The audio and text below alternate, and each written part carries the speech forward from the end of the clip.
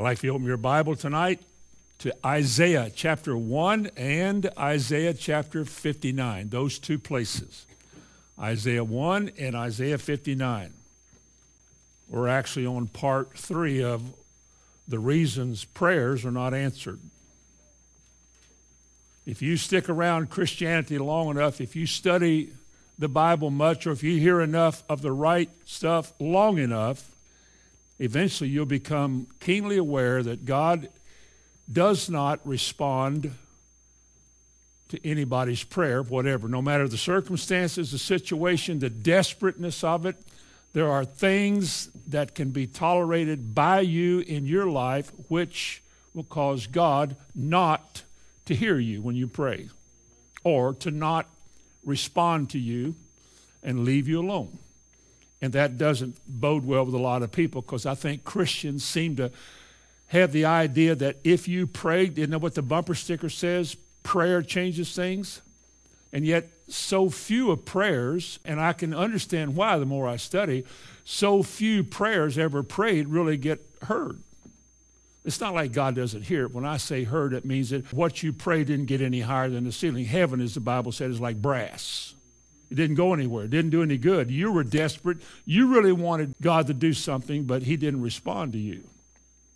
And people think that anytime you pray, he should. And if he does not, it's because he just wanted to leave you the way you were and didn't really care about responding. He wanted to teach you a lesson or something. And they don't realize that there are many conditions that go with prayer. Prayer is easy because all it involves is you praying and you asking God, standing, sitting, lying, kneeling, any position you want, and you petition or you beseech or you ask or entreat God for something.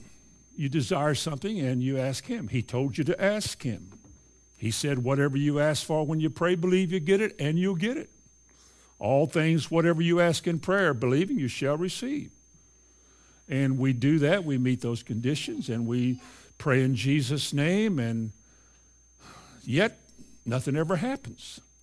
And I think the theology of the modern church today has changed its whole attitude towards prayer, because so seldom do prayers ever get answered that we have tacked on to the prayer doctrines the idea of, if it be thy will. And most people, as I said last week, really don't know what the will of God is, so they just pray and they don't get any answers.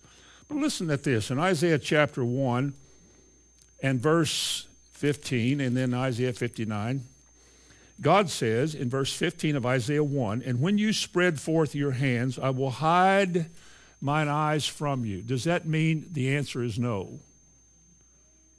His response is no. It won't do you any good to pray. And if you read earlier the verses leading up to verse 15, you understand why.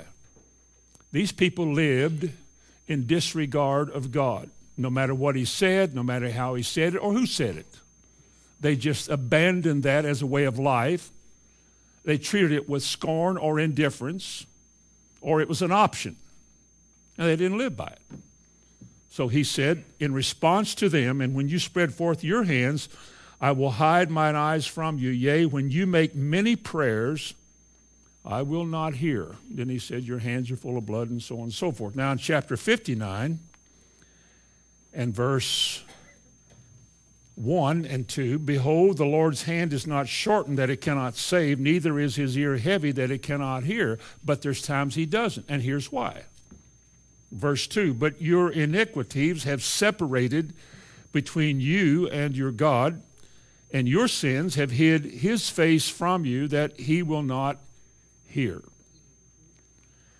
Now, I think the more we talk about that, the more familiar you'll get with it. This verse, that God said, the thing that separates between you and me, causing me not to respond or even hear what you're praying for. In those times, somebody's hurt, you're hurt, there's something going on, somebody asks you to pray and you're at wit's end, and so you just cry out to God, and yet it's true that many people who do that don't get heard. Now, we don't think that's fair, but we think it's okay, we think it's fair to be called Christian and attend Christian meetings and live as though we never heard a thing. We think that's okay. And if we cry out to God, he ought to hear, and it's not fair if he doesn't. But if you read the whole Bible, if you read it and you sometimes read some of this on your knees, you begin to realize that God is gracious, loving, long-suffering, compassionate, willing, but he requires you to live in response to him the same way.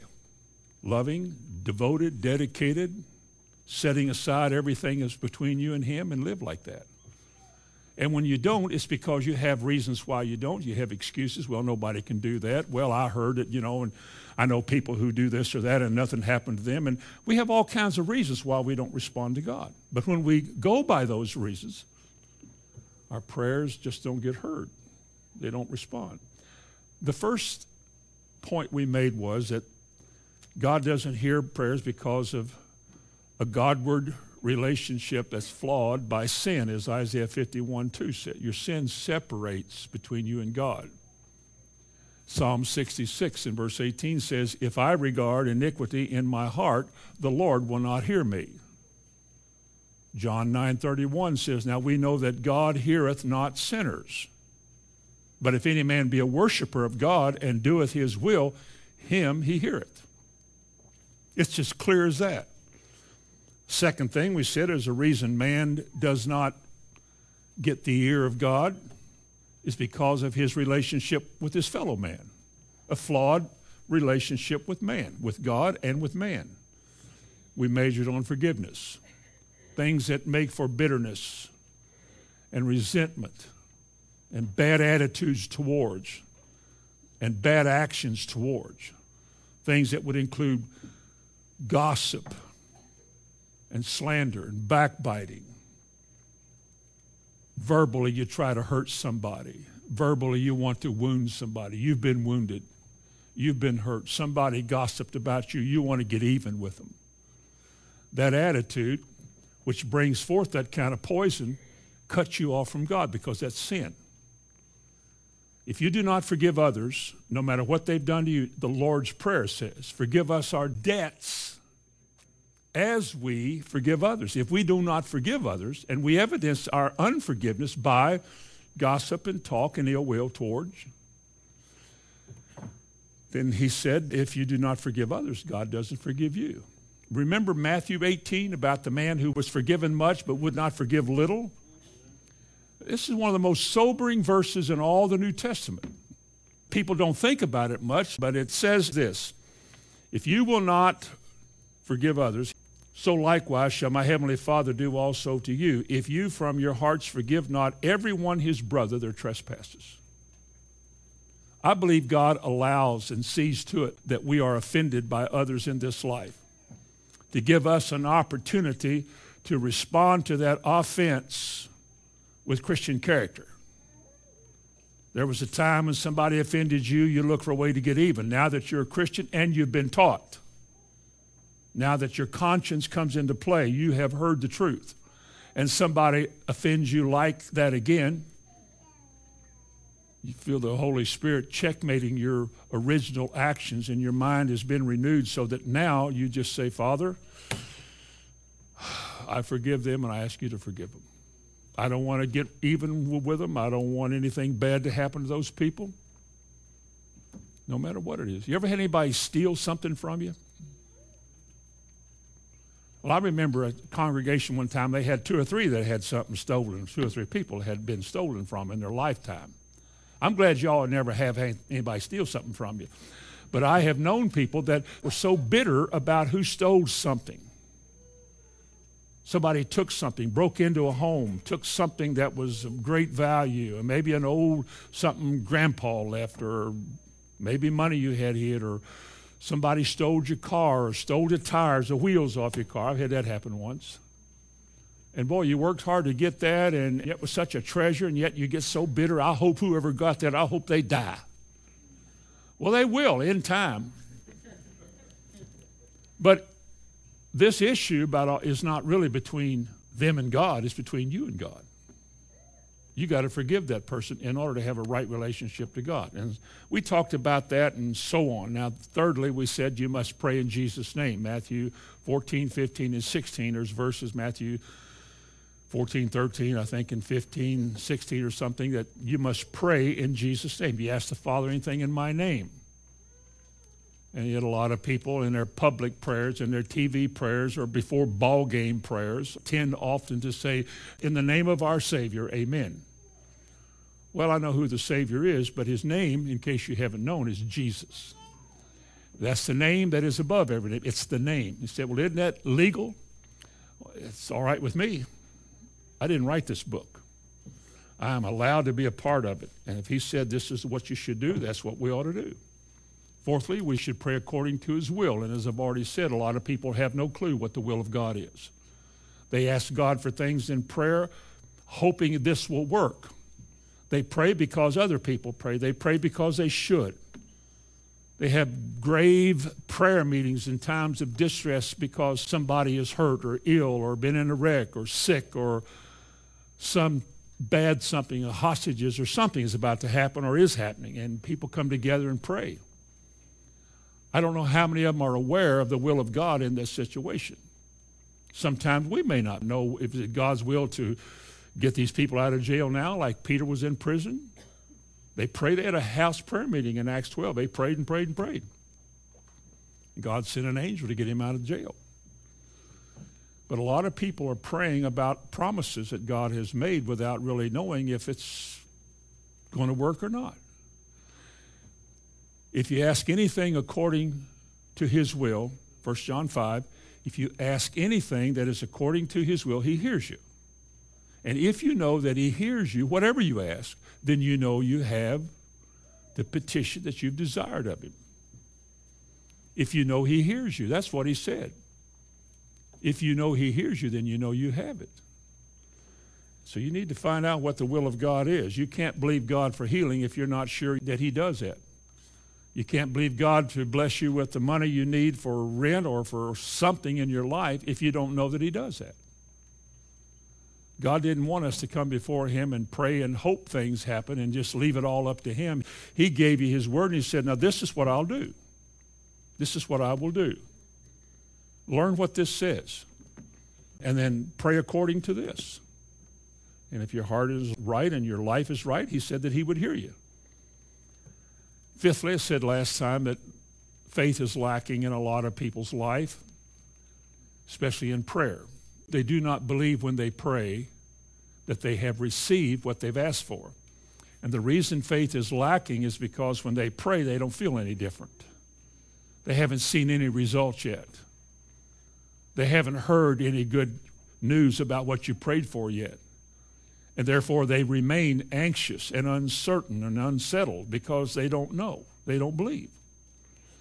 Jesus simply said, when you pray, believe. James 1 says, if you lack wisdom, ask God. God is the one who gives liberally and doesn't upbraid you for asking.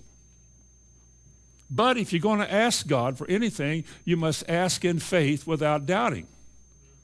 For he that doubts is like a wave of the sea, driven and tossed by the wind. And let not that man think that he shall receive anything from God. Now these first 5 points, I got 2 more tonight. These first 5 points gives you a really clear picture of why so many prayers never get heard by thousands and thousands of people, and why prayer is more of an idea than a doctrine. It is more of a hope it works than it absolutely will work, that God does want you to come to the throne of grace to obtain. But he doesn't want you to come on your terms thinking that he's somehow obligated you because you're here, because this Bible is clear about the kind of life he wants you to live, the kind of life that he does respond to. He doesn't say your prayers are answered because you're perfect. He doesn't say your prayers are answered because you never mess up. You just don't live messed up. You don't relax and settle down into imperfectness as though that's okay. You're always pressing in towards that high call. You're always seeking the right ways of God in your life. And because you have a heart to do that, as they say, you have the ear of God. Now, another reason tonight, a very common, woefully common reason why people's prayers are not heard is because of of all things, hypocrisy. Hypocrisy. One of the dictionaries that I have defines hypocrisy this way: one who feigns or acts like, one who feigns to be something he is not or she is not. One who has the form of godliness without the power, or one who assumes an appearance of piety and virtue when he is destitute of true religion. It's somebody who acts like something they're not, who is playing a role, trying to act like they've got something, or they are something, or they are the epitome of something, when really they're not. And there is always a reason for hypocrisy, and it's usually gain. People are hypocrites for the sake of gaining either some kind of money or notoriety or admiration of somebody. Because you see, if you can gain enough admiration and notoriety, you can actually control people. And behind hypocrisy, in the deeper recesses of hypocrisy, is the spirit of witchcraft. Because you're trying to portray yourself to somebody as somebody they want and that they will respond to when you're really not like that at all. But if you can make somebody think you're something, they'll follow you. They'll give. How many times have preachers been caught pleading in a pulpit for funds and money? I mean, in your generation, this day and age that we're in. I still remember the one on TV. I saw this. The house had burned down. The cameras zoom in on all the burnt parts of the house, and here's the preacher and his wife holding hands with their, we're just believing that God is going, all those pious moments. And then they realize a month later on another kind of a TV program, the kind I don't like either, but they exposed this man. This was his other house, his bigger house with the swimming pool and the 3 or 4 cars that in another warmer state was untouched. And all they asked for funds. Somebody said, we want to make sure our brother gets his house rebuilt. We didn't say whether they had insurance or not, that would pay for it, but they got all this money to come in to build that house. That's hypocrisy. That's play acting. It's a living lie. You see, hypocrisy is like acting. Now, I'm not one that goes with the acting career and all of that stuff, because when you're playing like you're somebody, you're taking the character of somebody else and you're trying to act like that's somebody else. I don't know if it's ever occurred to people, what if that somebody else was a heathen? What if they had a murderous spirit in them? What if they were whores or harlots or prostitutes? And you're playing this role for money. Do you think that's a good thing? But anyway, leaving that aside. An actor plays like they're somebody else. Now, they're really not somebody else, but they try to play like they're somebody else. I've heard of actors who studied other characters. They studied their life. They researched the life of a character they're going to play and tried actually to become that person. So in the movie, they could almost be that person. Now, they wouldn't know any better. I think that's bad. I don't think that's a good thing. But I'm not the one anybody has to answer to, and nobody has to check with me before they do anything of that sort. I'm just telling you what, in my lifetime, in my experience, some of the things that I have seen and known. But hypocrisy is play acting. It's playing like you're somebody that you're actually not. One of the commentators, one of the early Calvinist commentators, John Gill, he said this in his commentary. In religion, hypocrisy is one who seems to be what he is not, a holy and righteous man, professes to have what he has not, the grace of God, pretends to do what he does not, worship God sincerely and fervently, and does all he does to be seen of men, again, for admiration and for honor and for the praise of men. That's what he does.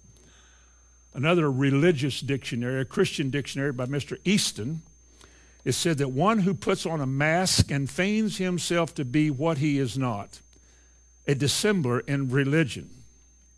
And then he says the Hebrew word in Job 8 and verse 13, the verse that says the hypocrite's hope shall perish, The word there has to do with godless person, a person without God or without any piety towards God, or one who is profane. Now here's how God views hypocrisy, and probably a good reason why God doesn't respond to hypocrites. Turn to Isaiah. I want you to follow me. I want you to see this. Isaiah chapter 9 in your Bible. How many of you believe it's easy to be a hypocrite? It is easy. All you have to do is try to act like you're somebody you're not. If you knew somebody was watching you, young ladies, would you, if you were just walking along and you noticed somebody was watching you, would you go, would you kind of change your gait a little bit? No, I know you wouldn't. I know you all wouldn't.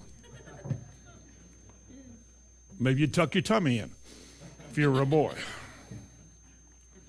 There's just a lot of ways we naturally want people to see us. We want people to think highly of us. We do want their admiration. We don't go around trying to make people mad, do we? We don't want to be just gross. So there is a certain kind of dignity that a Christian's life should have, and we want to represent Christ in a right way, but we should just do it all the time instead of trying to make people think we're somebody when we're really not. You know, here they come again, so you get down on your knees beside your desk. Oh, God. Oh, excuse me. Oh, yeah, come on in. Sit down. You don't need to do that because you don't normally do that anyway. So why did you just do it? Well, I know why you did it. You wanted somebody to think that, oh, he's such a reverent, pious man, so they will go out and tell other people that you're a reverent person. Why do you think preachers act such a way in the pulpits with such gestures and facial expressions, and then when the thing is over, you can't get along with them? Why do they act that way? Why do they have the preaching voice at church, but then when you go out to eat with them, they have another voice? Well, there's a certain amount, if not a lot, there's some degree of hypocrisy in all of that. God knew what you were when he saved you. He didn't want you to be somebody else. He wants you to be what he's making you out to be. He doesn't want you to be another person. I know when you're preaching, I remember one night, well, it's a long story. I don't want to tell it all, but I preached and it wasn't so good. And Bonnie said, I don't know who you were trying to be tonight, but I like you better. Point of it was I had heard a tape. I was trying to preach about the same subject, so I listened to one man preach on this subject, and it was so good the way he said it, I tried to say it the same way. I think I even tried to pronounce my words the same way, and I'm not British, so it didn't turn out real well.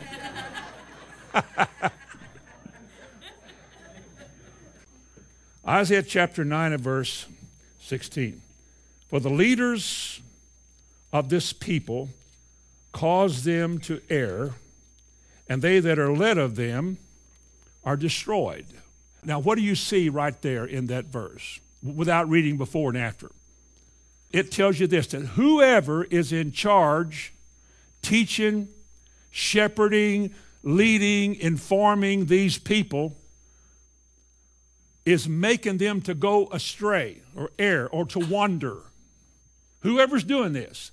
And this is how God responds to the whole bunch of them, the teacher and the preacher in the 17th verse. Therefore, the Lord shall have no joy in their young men, neither shall have mercy on their fatherless and widows, for because every one is a hypocrite and an evildoer, and every mouth speaketh folly. Now, do you think then that God would respond to their prayers? Absolutely not. He doesn't have to say he doesn't respond to prayer, but this is the attitude of God towards hypocrites. You're learning things wrong, you're living wrong, and you're acting wrong. We want to impress the world with how much we love the Lord. We praise like this here. You know why a lot of husbands, now this goes back a long time ago, not here, but when her husband came to church, she would just, because she had been mothering him all month, you go here, you sit down over now. No, you read that, now you do this and you do that. And so he goes to church and he sits there like this. She doesn't act this way at home. At home, she's, and so when he got to church, so she's up there doing all this she's a hypocrite. How many of you know when she walked in the door, she turned into something else? He walked in the church the same way he was when he went out of the church. He's who he was. But she came in order to impress him in the midst of all of us how spiritual she was. We finally had a little talk with her. But it's so easy to try to make somebody think you're somebody that you're not. There's nothing wrong with you being who you are. Now, if you're ugly and sinful, you don't have to be that. Because God doesn't want you like that. But did you see in verse 17, he goes on to say, after he said, neither shall he have mercy on their fatherless and their widows, for everyone is a hypocrite. None of them are sincere or real. They're hypocrites, they're an evildoer, and every mouth speaketh folly. Look in chapter 29. Just going over to Isaiah chapter 29, and look at verse 13. Wherefore the Lord saith, forasmuch as this people draw near me with their mouth, and with their lips do honor me, but have removed their hearts far from me. Is their worship hypocritical? Is it not? Even God said, oh, your words are good. Great is the Lord, and greatly to be praised. All of that's good. Nobody faults the words you're using, but if the words come from a faulty heart, I don't care what you say. It doesn't please God at all. You can quote the whole Bible to God if you want to. If you're living a sinful life, a hypocritical life, it doesn't matter what you quote. It doesn't work. God is in no way obligated to respond to a hypocrite. Not at all. Remember that in Matthew 23, whenever Jesus encountered the hypocrites? Boy, you need to look at it one more time, please. In Matthew chapter 23 and verse 3, Jesus said, all, therefore, whatsoever they bid you observe, that observe and do, but do not do after their works, for they say and do not. They're hypocrites. They're putting on a show, and you're supposed to think it's real. Then go down to verse 5.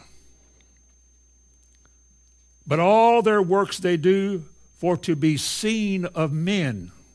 They make broad their phylacteries and enlarge the borders of their garments, and love the uppermost rooms at feasts, and the chief seats in the synagogues, and greetings in the marketplace to be called of men, Rabbi, Rabbi. They want you to notice that they're different, and they seem to be so spiritual, and they want your reverence and your admiration.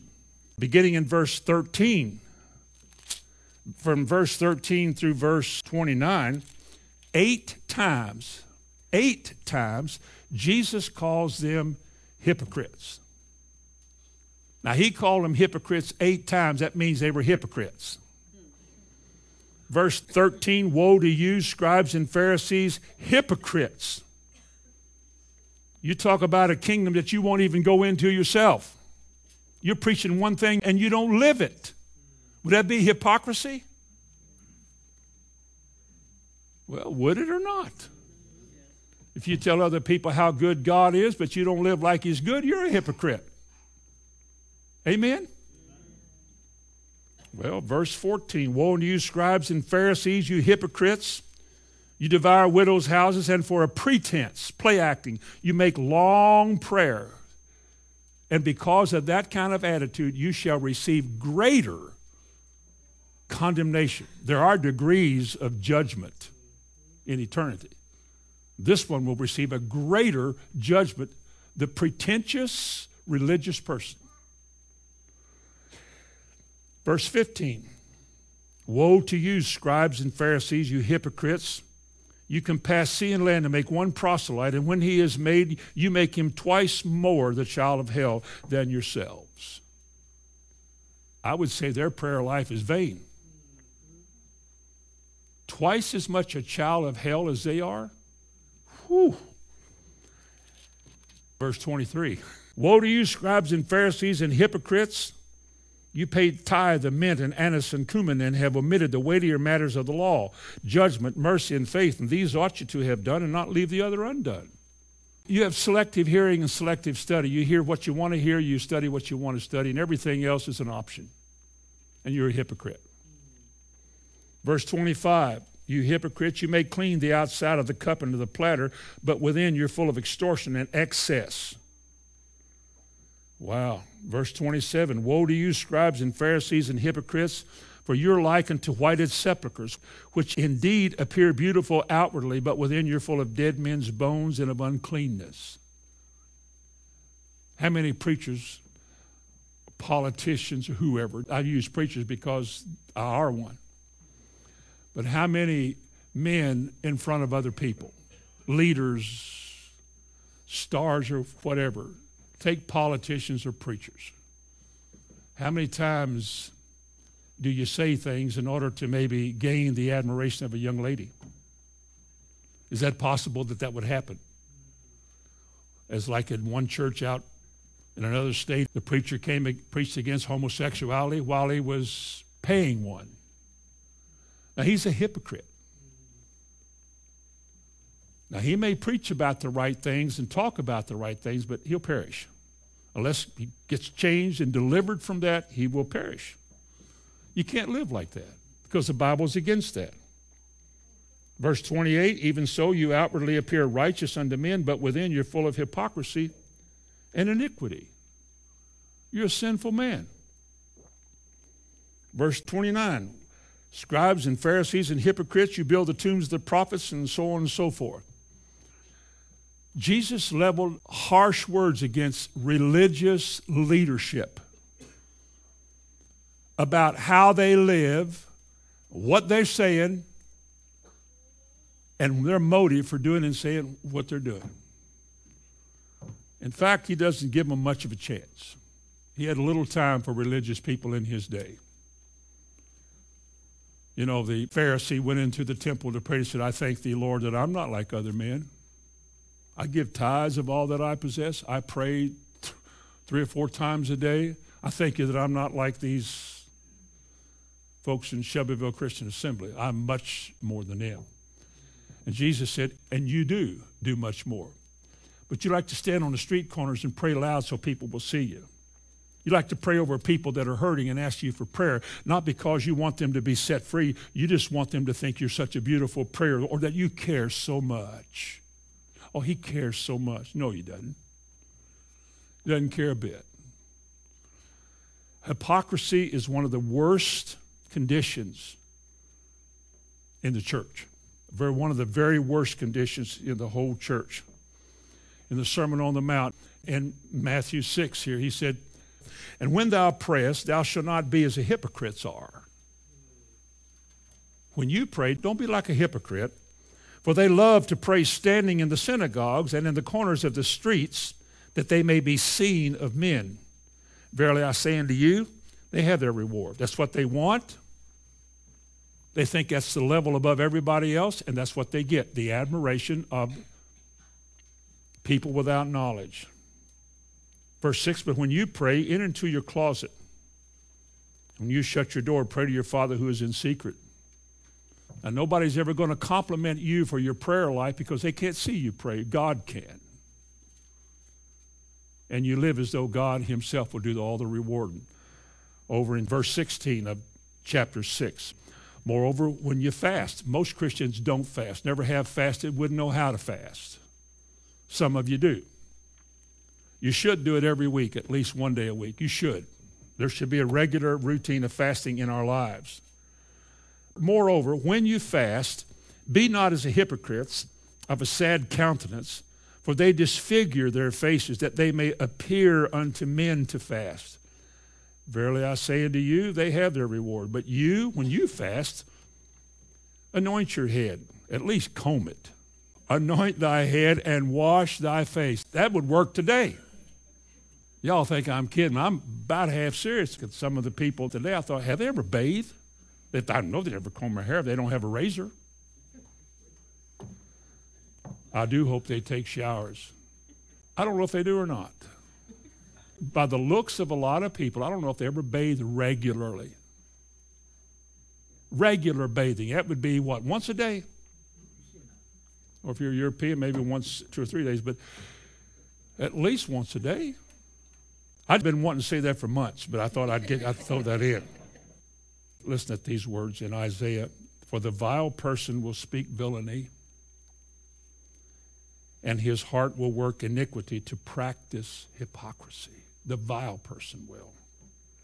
The vile person will speak villainy, foolishness, falsehood, and his heart will work iniquity, self-gain, self-rule, selfishness, to practice hypocrisy and to utter error against the Lord, to make empty the soul of the hungry, and he will cause the drink of the thirsty to fail. You follow a hypocrite, you're a loser. It won't work. God does not honor, bless, or go along with hypocrisy of any sort. Job chapter 8 and verse 13, a hypocrite may promise all the glories of heaven if he's a preacher. He may talk about the power of God and the love of God and all that, but if he doesn't live it, he's a hypocrite. Job chapter 8 and verse 13, it talks about the hypocrite's hope. Now, hope meaning expectation, that what he can look forward to, what the hypocrite can look forward to in chapter 8 and verse 13. So are the paths of all that forget God, and the hypocrite's hope shall perish. Does your Bible say that? So God allows hypocrites to do their hypocritical thing. He allowed the Pharisees to be around.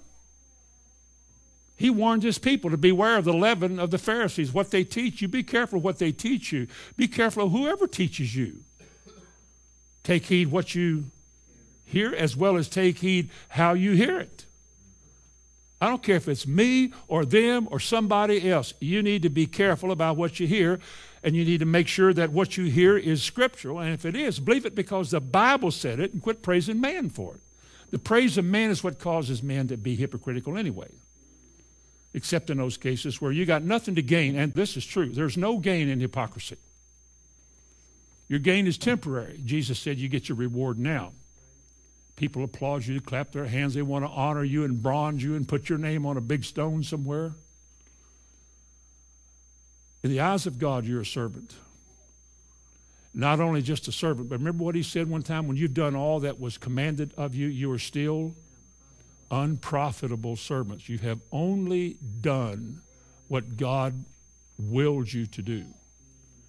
Quit looking for the reward and quit looking for praise and honor and a following, and for people to uphold you like, whoa, some great one, because nobody is a great one. The one who wrote half of the New Testament says, who am I and who am Apollos? We're nothing. We're nothing. We're a part of God's great plan, which includes the giving of the word, the dispensing of the word, the declaring of the word, and the living of the word. We have a role to play in all of that. We had nothing to do with even being saved.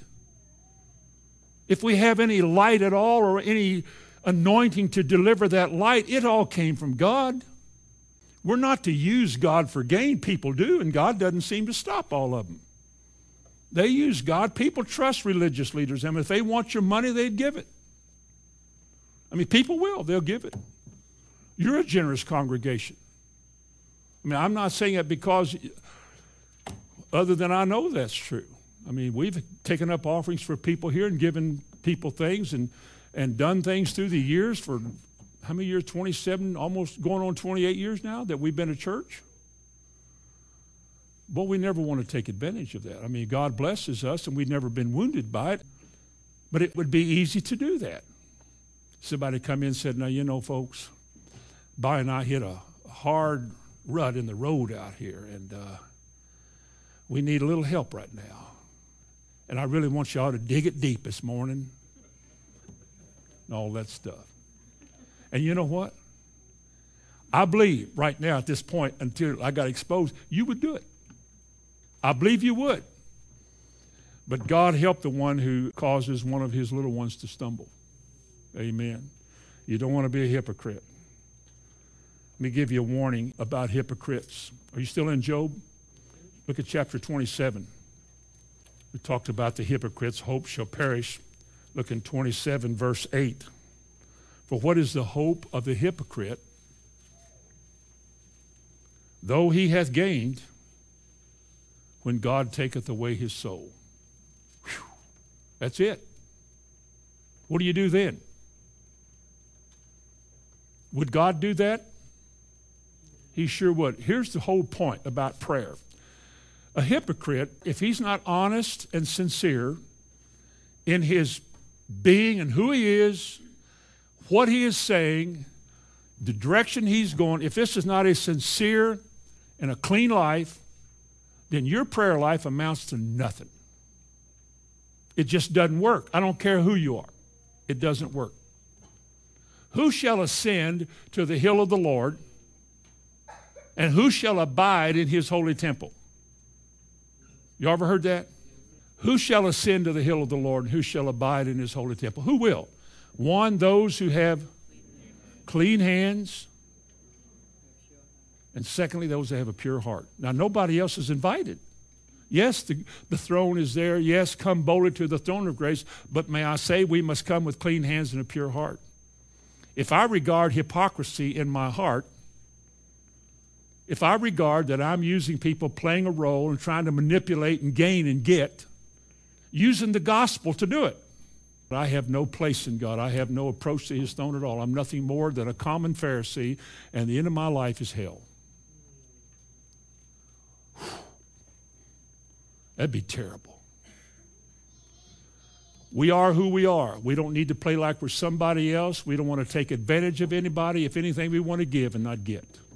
That's the way God wants us to live with each other. Remember Ananias and Sapphira? They sold the lands in those days to help people who didn't have anything, and they brought the price in. They said, here, we sold our land, and here's the price of it. Peter said, you're a liar, Ananias. You're a liar. The Lord showed me that you got more than that for it. He said, couldn't you keep whatever you wanted? You didn't have to give it all if you didn't want to, but you made us think you gave it all. You've lied to the Holy Ghost. You know what happened to him? He was excommunicated. Forever. He fell dead right there. Acts chapter 5, first 5 verses. And Sapphira came in a little bit after. He said, tell me, did y'all sell the land for this much money? He said, yes, praise the Lord. He said, the men that carried your husband out the door are coming in to take you where he is, and she fell dead too. Then the next verse says, and great fear came on the church. I imagine. If you want to be a part of this church, you better be honest. You better mean what you say and live what you say. If you don't, just learn to be quiet. Isn't that still in the Bible? Set a watch before my mouth and guard the door of my lips, lest I sin against thee. I want to be one of those fruit bearers with have an honest and good heart hear the word. I want to be real and true, because otherwise, if I'm an artificial person, insincere person, I'm a hypocrite. Have any of you ever been a hypocrite? Well, sadly, most all of us have at least once in our life been a hypocrite. It isn't good, but that's happened. Listen to this last day warning in 1 Timothy chapter 4. You've heard this. Now the Spirit speaketh expressly, that in the latter times some shall depart from the faith, giving heed to seducing spirits. Those are demons. Can't see them, but they're active. They use people. They speak through people because they teach people. Giving heed to seducing spirits and doctrines of demons, speaking lies in hypocrisy, having their conscience seared with a hot iron. Speaking lies in hypocrisy. Hypocritical lying. It's not true, and you know it, but you know it doesn't hurt anybody. And after all, we make them feel better when we say, you're a liar. You're a liar. The only thing God will ever use to make us free is truth. T-R-U-T-H. Not half-truths, not man's version, but his word. What about the holier-than-thou attitude? Isaiah 65 and verse 5. Which say, stand by thyself, come not near to me, for I am holier than thou. You ever heard that little phrase, holier than thou? It's in Isaiah 65 and verse 5. Why would anybody think they're holier than somebody else? because the estimate they have of themselves is an elevated estimate. They look down on you as not being able to be compared to them, and they are contemptuous. They treat you with contempt. They look down on you. And they said they are holier than that. And God had nothing good to say about that. I mean, he had nothing good at all to say about those people who treated others like that, and who spoke to them like that. What about this one?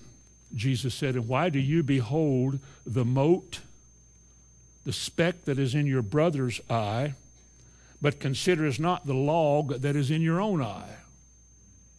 That's in Matthew 7, Sermon on the Mount, verse 3 and 4. Or will you say to thy brother, let me pull out the speck that is in your eye, while behold, a beam is in your own eye? The very next verse says, you hypocrite.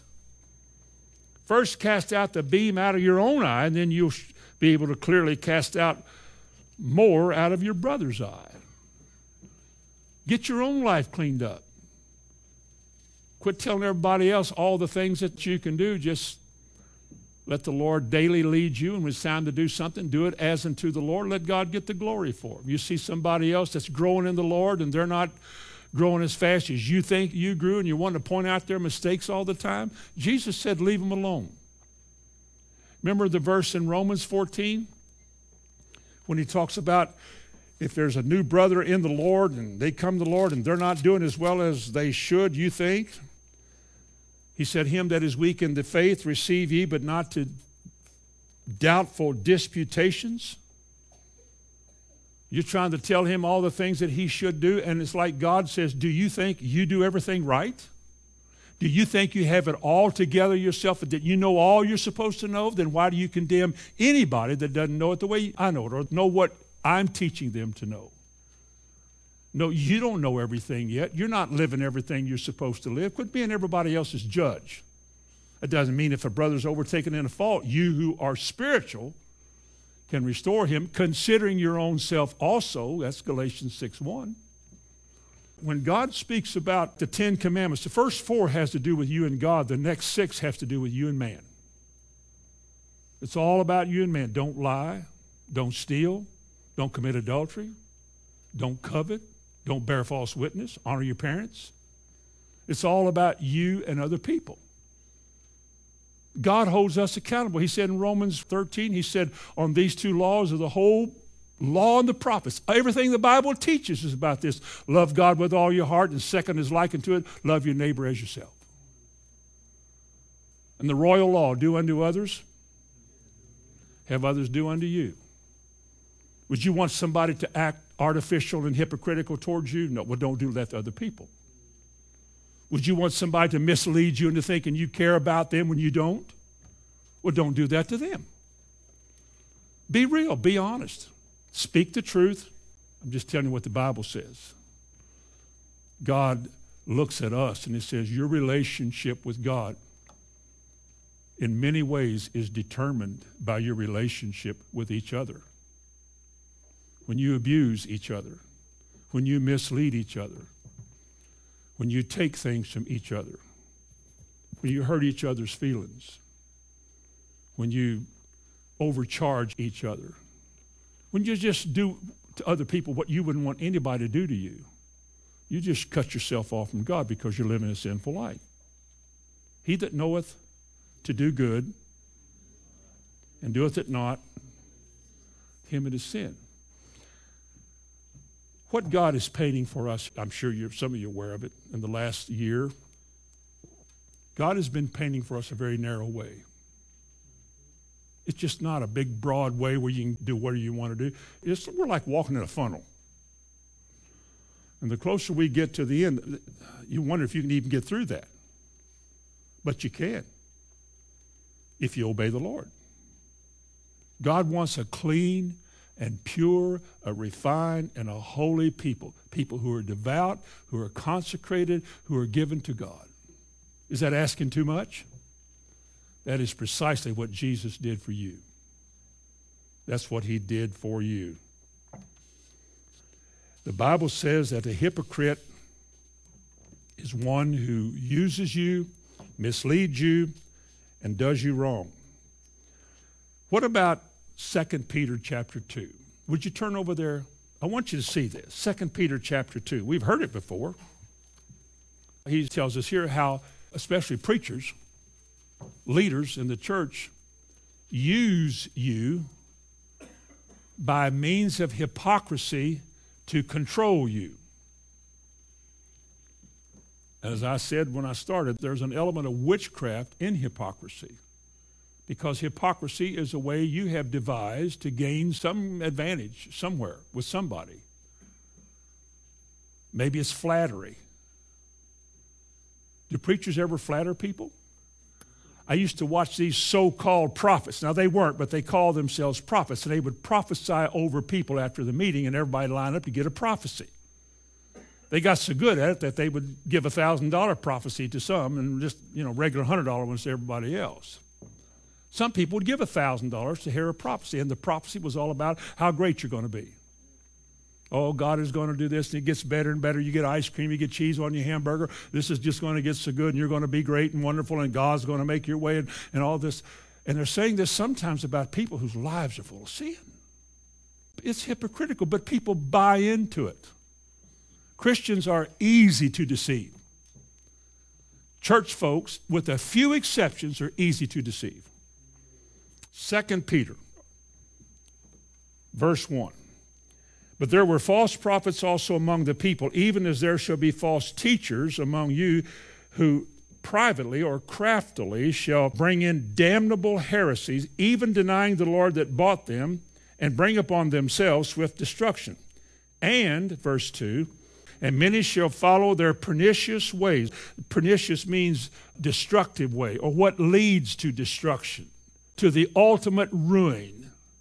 Pernicious ways, by reason of whom the way of truth shall be evil spoken of. Look at verse 3. And through covetousness they shall with feigned words, that's artificial, false, deceitful words, feigned words, make merchandise of you. Now, what does make merchandise of you mean? Does it mean that they're going to act in a certain way that's going to make you give? Then they are attempting to get something you've got by way of acting. Are we there? They act in a certain way that they're not. The gospel singer I saw years ago get on his knees on the stage of a big crowd and sing this song, soon I shall hear the call from heaven's portals, come home, my child. And he's singing this, just bring the house down. Then it is to learn 2 or 3 months later that these guys lived like regular old country boys when the meeting was over. They had women in every town.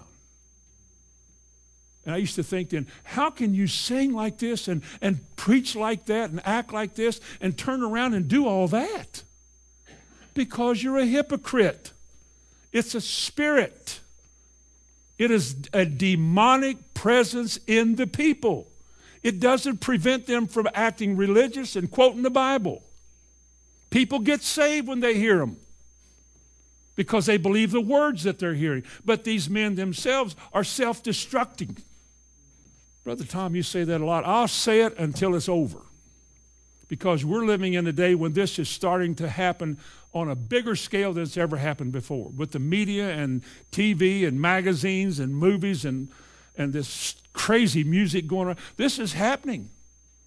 People are laying down the distinction between the clean and the unclean because people don't like to hear that. They're saying other things, which he said here. They bring in these damnable heresies, even denying the Lord. Well, the Lord, that was back then. And it's okay. God knows your heart. You're all right. And people live like they're all right. And when they keep living that way, God has to judge them, because sin is sin to God. Well, let me read some more of this. Verse 2, many shall follow their pernicious ways. Verse 3, and through covetousness shall they with feigned words make merchandise of you, whose judgment now of a long time lingereth not, and their damnation slumbereth not. Jesus asked a question in Matthew 16. What advantage? These men have never read this, but what advantage do you have if you gain the whole world and you forfeit or you lose your soul. Remember Job 27 a while ago? God takes away the soul of the hypocrite. Oh, you got your fine cars, you got your fine house. I like fine cars, I like fine houses. There's a way you can get what God gives you without being hypocritical about it. But there are people who have used Christian people. They have devoured widows' houses. They have made merchandise of a lot of godly and good people who never taught and couldn't tell the difference. They assumed that the figure preaching was sincere because of the way they act or the words they use or the gifted manner of preaching that they have, and therefore they had to be all right. And if they wanted something and they said, you've got to give till it hurts, we really need, they'll write their Social Security check out to you. But they do it as unto the Lord. But they're being scammed. They're being scammed. I remember a man who recently passed away once said, if I don't raise $7 million by a certain time, God's going to kill me. I think, I don't read anything like that in the Bible. I don't read anything like that. I mean, how do you get by with that? I don't think very many people could get by with that here. I really don't. I would think that some of you, if somebody came in, and if I wasn't here, for example, or we just let it happen, I think some of you would get up and walk out. I think I would. Except I'm the preacher. I got to stay here and say, no, you're going to have to quit preaching that way. Through covetousness shall they with feigned words make merchandise of you. Will that ever happen to you? Will they preach comfort and happiness and make you feel good about being here and then cause you to give more? Do we try to display our church in the community with all the latest things and have the big beautiful stage and all the presentation? Are we doing this to get more people to come in so more money comes in? Or are we doing this because we want to see these people go to heaven? And yet, they don't go to heaven because they said, I believe. You got to make disciples out of them. And by nature, Christians don't like being made anything. And you have to believe for the anointing. You've got to bear with people. Sometimes you have to go get them. Because they're not disciples because they belong to a church. They're disciples that they follow Jesus. Nothing else qualifies as discipleship. Following Jesus. If the man preaching to them isn't following Jesus, he'll talk them out of following him too. That's what Jesus said about the Pharisees. It's clear as it can be. But what do you get when you gain the whole world and you lose your soul? What about flattery? Would you go back again to Isaiah 30 and verse 8? Now go write it before them in a table and note it in a book, that it may be for the time to come, that would be us and forever and ever, that this is a rebellious people, lying children, children that will not hear the law of the Lord, which say to the seers, let's make it preachers. Seers were prophets, but let's make it preachers just for our sake. Which say to the preachers, see not, and to more preachers, prophesy not unto us right things, speak unto us smooth things. Now, what is a smooth thing? The Hebrew word for smooth is a word for flattery. Flattering people. Remember the prophecies, the $1,000 prophecy? Was that flattering? It better be for $1,000. Don't come up here and say to me, get your house in order, you're going to die for $1,000. They know how to play this game. They're using you. They're using people. Psalms 12 and verse 2 and 3, they speak vanity, every one with his neighbor, with flattering lips. So the word flattering there is the same as our word over in Isaiah 30 and verse 10, smooth things. They're flattering things. Flattering. And what do you say in verse 3? The Lord shall cut off all flattering lips. Now, if he cuts off flattering lips, what happens when flattering lips pray? What happens to the smooth things theology? The end-time liberal believe nothing theology. Everything is okay as long as you love God. What happens when these people pray? These deceivers of vast hordes of Christians, deceivers. What happens when these people pray? Nothing. They can write books on prayer. Nothing happens. They have to include in those books that don't expect God to answer all your prayers, because sometimes he leaves diseases on you to humble you. They have to write that because the people they're preaching to don't get their prayers answered. They never get healed of anything. So you got to say that so everybody feels like they're all right. You never read a faith book, a true faith book that became a bestseller. Maybe I'll write one. We'd sell 5 copies here and 10 over at Guthrie's if we could get them to buy 10, and then we'd have 50. I'd have a first run of 20 copies. Ezekiel chapter 33 and verse 21, God describes hypocrites and people who could have been otherwise but became hypocrites. He said this, and they come unto you as the people come, and they sit before you as my people, and they hear your words. But they will not do them, for with their mouth they show much love, but their heart goeth after their covetousness. And this is what hypocrisy does in the church. This is why multitudes of people have no favor or grace with God. Hypocrisy. It's as simple as that. Hypocrisy.